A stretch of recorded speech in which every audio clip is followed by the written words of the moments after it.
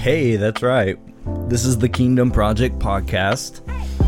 I'm your host, Marcus Hall, and this is another Drive-Thru Bible study. And today we are going to be looking at 1 Corinthians chapter 13 and the sum of everything that Paul is talking about to the Corinthians, which is love.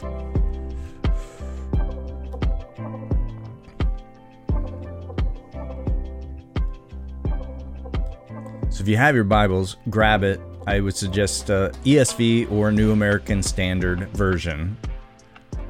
And let's get into this. So the way of love. Paul, writing under the inspiration of the Holy Spirit in 1 Corinthians chapter 13. And he starts, "If I speak in the tongues of men and of angels, but have not love, I am a noisy gong or a clanging cymbal. And if I have prophetic powers and understand all mysteries and all knowledge, and if I have all faith, so as to remove mountains, but have not love, I am nothing. If I give away all I have, and if I deliver up my body to be burned, but have not love, I gain nothing. Love is patient and kind. Love does not envy or boast. It is not arrogant or rude. It does not insist on its own way. It is not irritable or resentful. It does not rejoice at wrongdoing, but rejoices with the truth. Love bears all things, believes all things, hopes all things, endures all things. Love never ends. As for prophecies, they will pass away. As for tongues, they will cease. As for knowledge, it will pass away.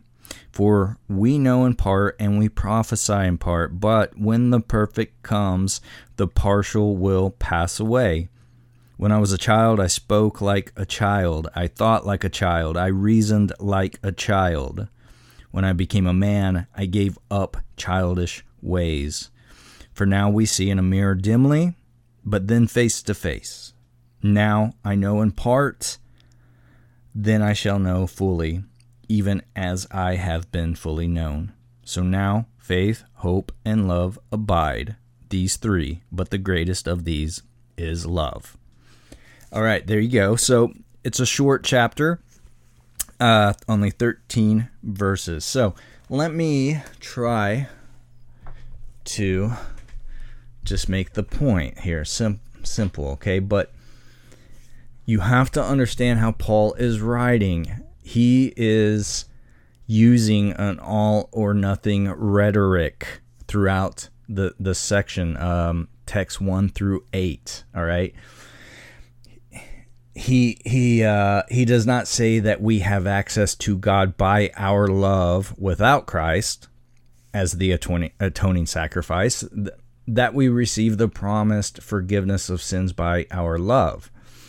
No, Paul says nothing about that or anything like that at all. He does not think that love justifies because we are justified only when we receive Christ as the atoning sacrifice and believe that for Christ's sake that God is reconciled to us. Okay, so this is a rhetoric. He's being overly dramatic in things when he says like tongues of men and angels, right? When he says understand all mysteries and knowledge, he doesn't actually have all this information. He doesn't do all of these things.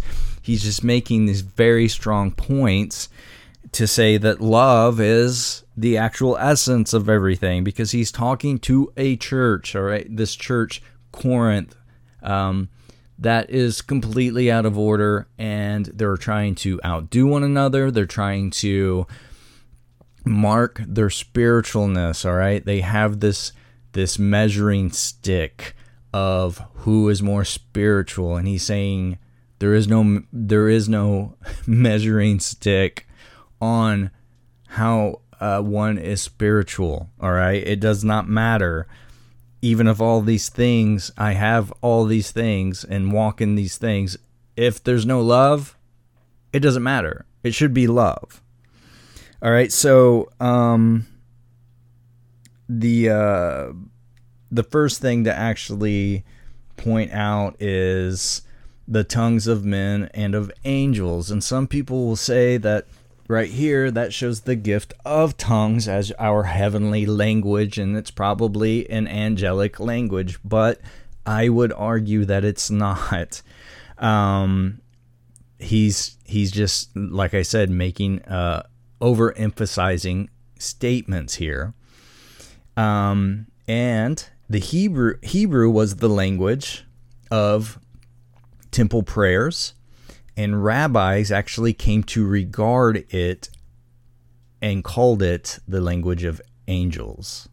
So that's probably what he's really referring to there, if he's referring to anything at all. He's not actually talking about talking as a human and talking as an actual angel, because the angels always spoke to people in the Bible in the language that they understood and that they knew. All right. So, and then when he's talking about the noisy gongs and cymbals, there were there was these people who worshipped. They were members or devotees of here we go with the words Dionysus and Cybele, and they used cymbals, and they clashed them during frenzied worship, and it was annoying and it was distracting. And he's saying, the Corinthians, and they actually had brass works, so they likely had made these cymbals or acquired them as well and used these. And he's saying, you're noisy and annoying. Stop. And then he mentions prophetic powers, and all mysteries and knowledge and faith. But he's saying without love, these things, revelatory things and service, bring neither good nor honor at all. When he says also deliver up my body to be burned, it's a reference to Shadrach, Meshach, and Abednego, as they did.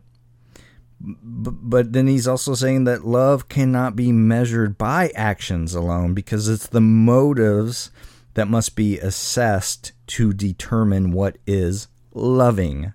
Okay, so if you want to check that out further, check out 1 Corinthians 4 and 5. So he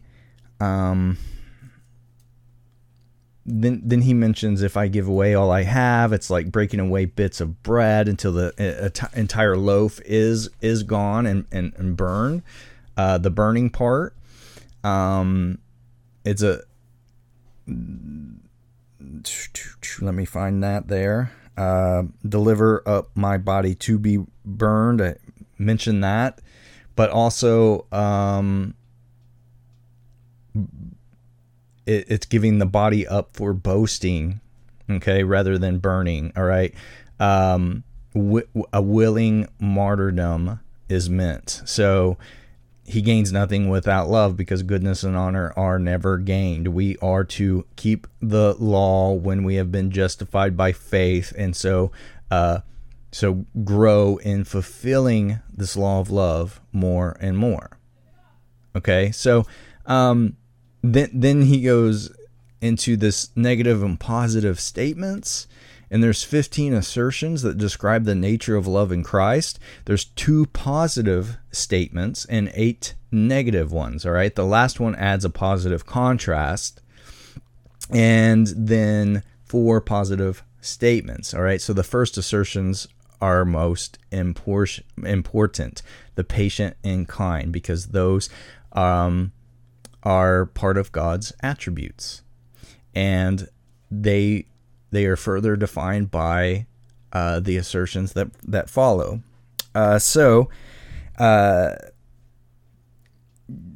you'll notice that it says love is patient and kind, and then he goes into all the negative things, all right? So, but the love bears all things, all right? And then hopes, the believes and hopes, they're sandwiched in between bears and endures, and refer to relationships between people rather than actually to the faith and hope in God, because love believes the best of others and hopes the best for them. And he says it never ends, or it never fails. And Paul introduces another contrast to show love's superiority. Okay? And then we have this, the pass away, like the gifts, or even places or offices, prophet, apostle, things like that, that these things, they were craved by the Corinthians, and they will be around. They present certain. They're present. But the Corinthians are bound to those things because they're craving them. But we're bound to them as well. But they will not last forever. All right, we will not need them in eternity. All right, so then he mentions the in 9, for we know in part, prophesy in part, all that in part is God has not revealed everything that we could know or that could be revealed even through ongoing prophecy. For life now, God insists that we live by faith, and in that faith we bear love.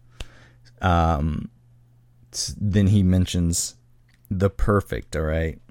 Well, actually, let me make a comment, though, on the mirror dimly, because ancient mirrors were made from polished metal, a lot of times of bronze, so one's reflection was even more dim than what we would have in our mirrors today.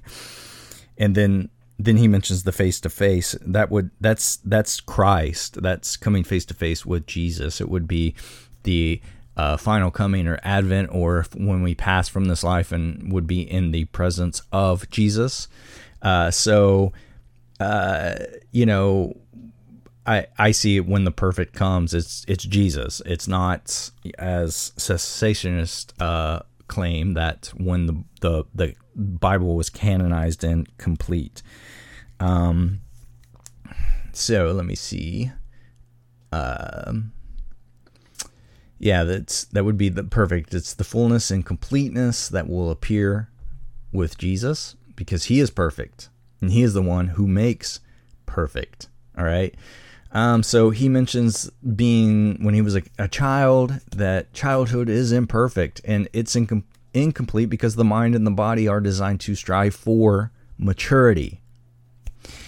And then he goes into the mirror thing, and then face to face, God's immediate presence, where he is not hidden by our limitations presently, then that we will know fully, perfecting our knowledge in God, in everything, in God's presence, that the believer will not simply know about God, but will have direct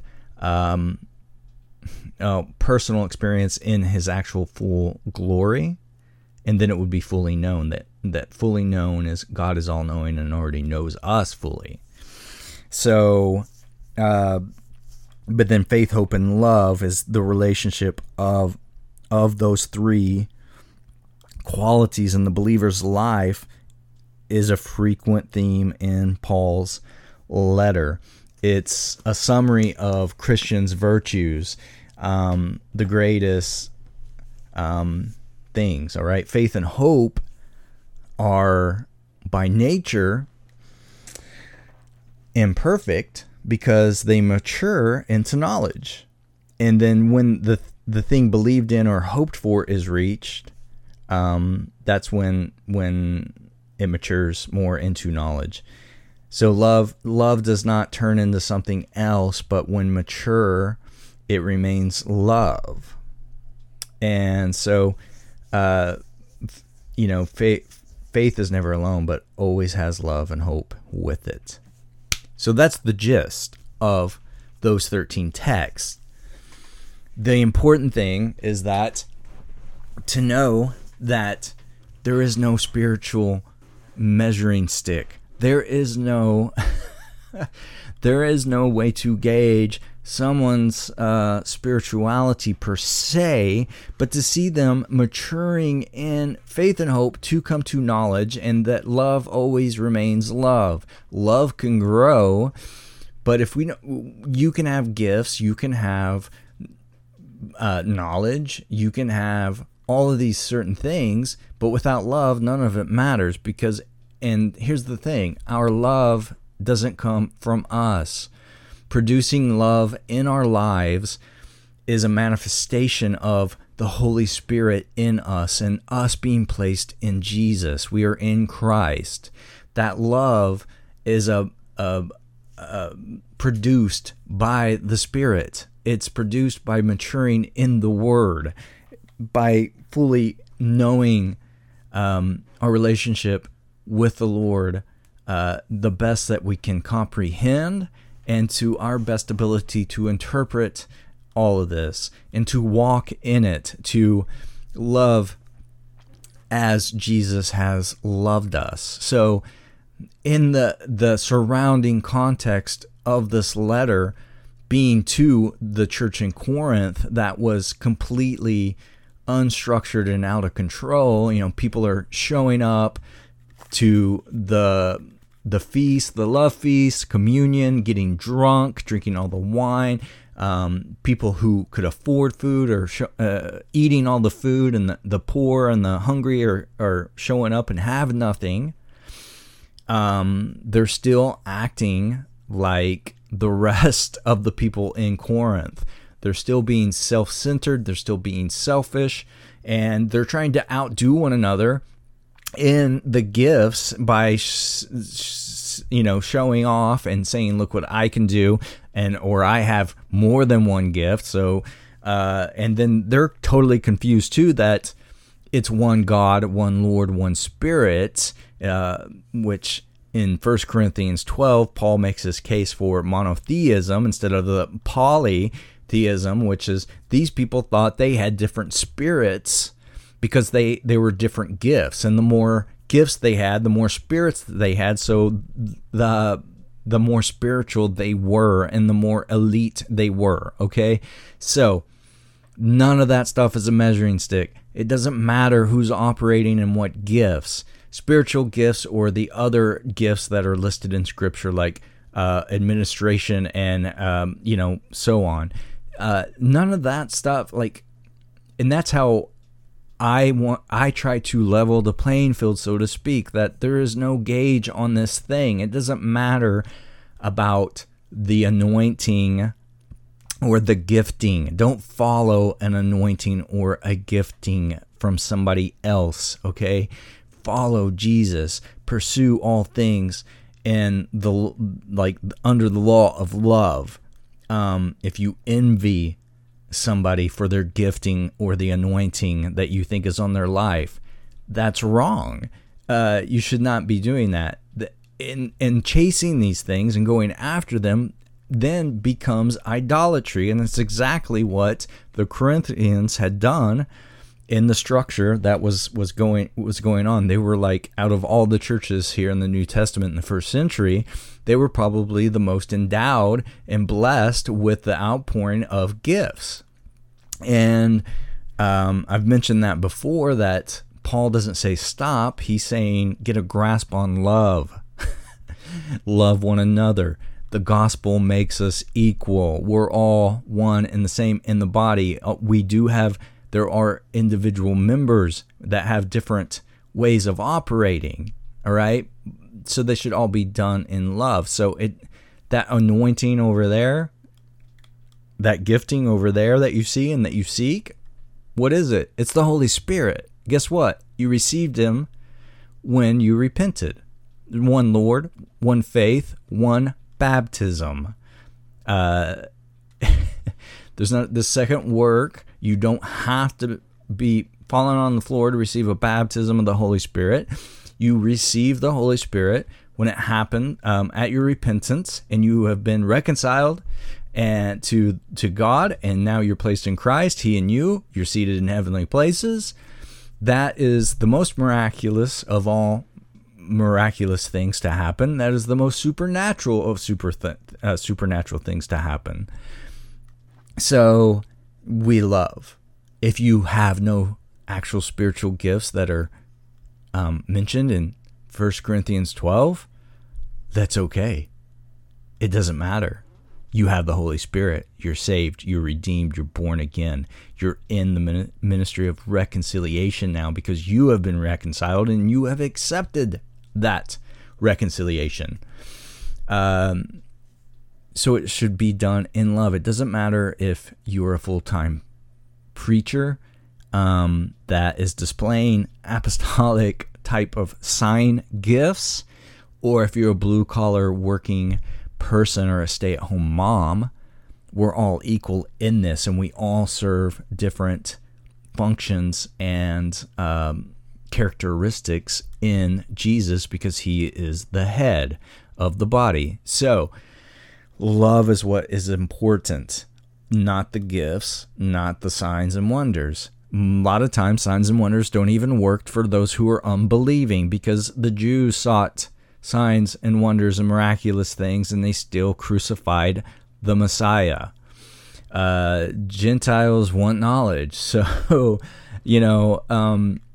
we have to find a radical middle on the ground here of love.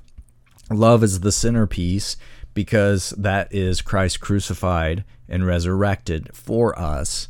And none of it is a measuring stick. We should all be trying to dedicate ourselves to the apostles' teachings and love one another. And the strictest of love sometimes calls for correction and rebuking and even excommunication, as I've mentioned in the last Bible study. So love is the centerpiece because Jesus is the centerpiece. He is the one who came to reconcile us all and to make us all equal. So it's neither Jew nor Greek or man or woman or child or black and white or blue. It doesn't matter. We're all equal. Stop gauging yourself and evaluating yourself to the person that seems to be more bold or risky, because people say if your heart's not this way or that way, or if you're not praying for people at Walmart every time that you go there, then you're not walking in your full potential. I say poppycock to all that shenanigans. I call a foul, because you're in Christ, you're redeemed, you're saved, and that's who you are. God's will is that you be redeemed. So the whole your kingdom come, your will be done on earth as it is in heaven. What is that? It's not us bringing heaven to earth. It's being saved. It's God wills that no man shall perish, and that we all be saved and be reconciled through His Son, who suffered and bled and died for us. That's the gospel. So it's to be saved. That's God's will. And when we're trying to go after certain things, what's the intention? What's the motive in the heart? What's that say, right? It's not, Jesus said it's not what comes or what goes in a person's mouth, but what comes out a person's mouth that defiles him. So, that's my encouragement on that. And that's my take on it, is that be who you are in Christ. All right. Don't worry if you don't have a God-sized dream or if you think you don't know your destiny or the purpose in which you were created. All of those things are summed up in the gospel. They're summed up in the Lord's Prayer, that his will be done on earth as it is in heaven, that you be saved, that you be redeemed and born again as a child of God.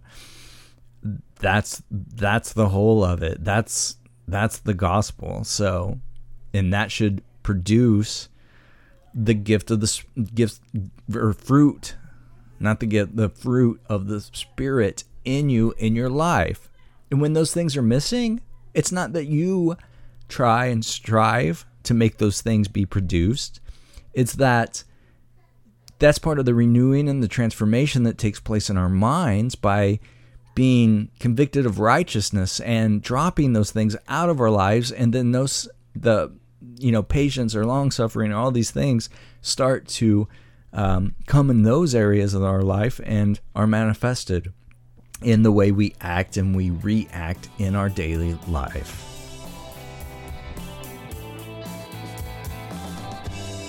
All right, there you guys go. Drive-Thru Bible study on 1 Corinthians 13 and a little bit of a rant there at the end. Stop the new legalism. Don't have the gospel be burdensome, because the yoke of Jesus is light. Any questions, comments, disagreements, get on the Facebook group and discuss, or send an email at thekingdomprojectpodcast@gmail.com, and check us out on Patreon as well. As always, be a mustard seed, be leaven, and thank you for listening.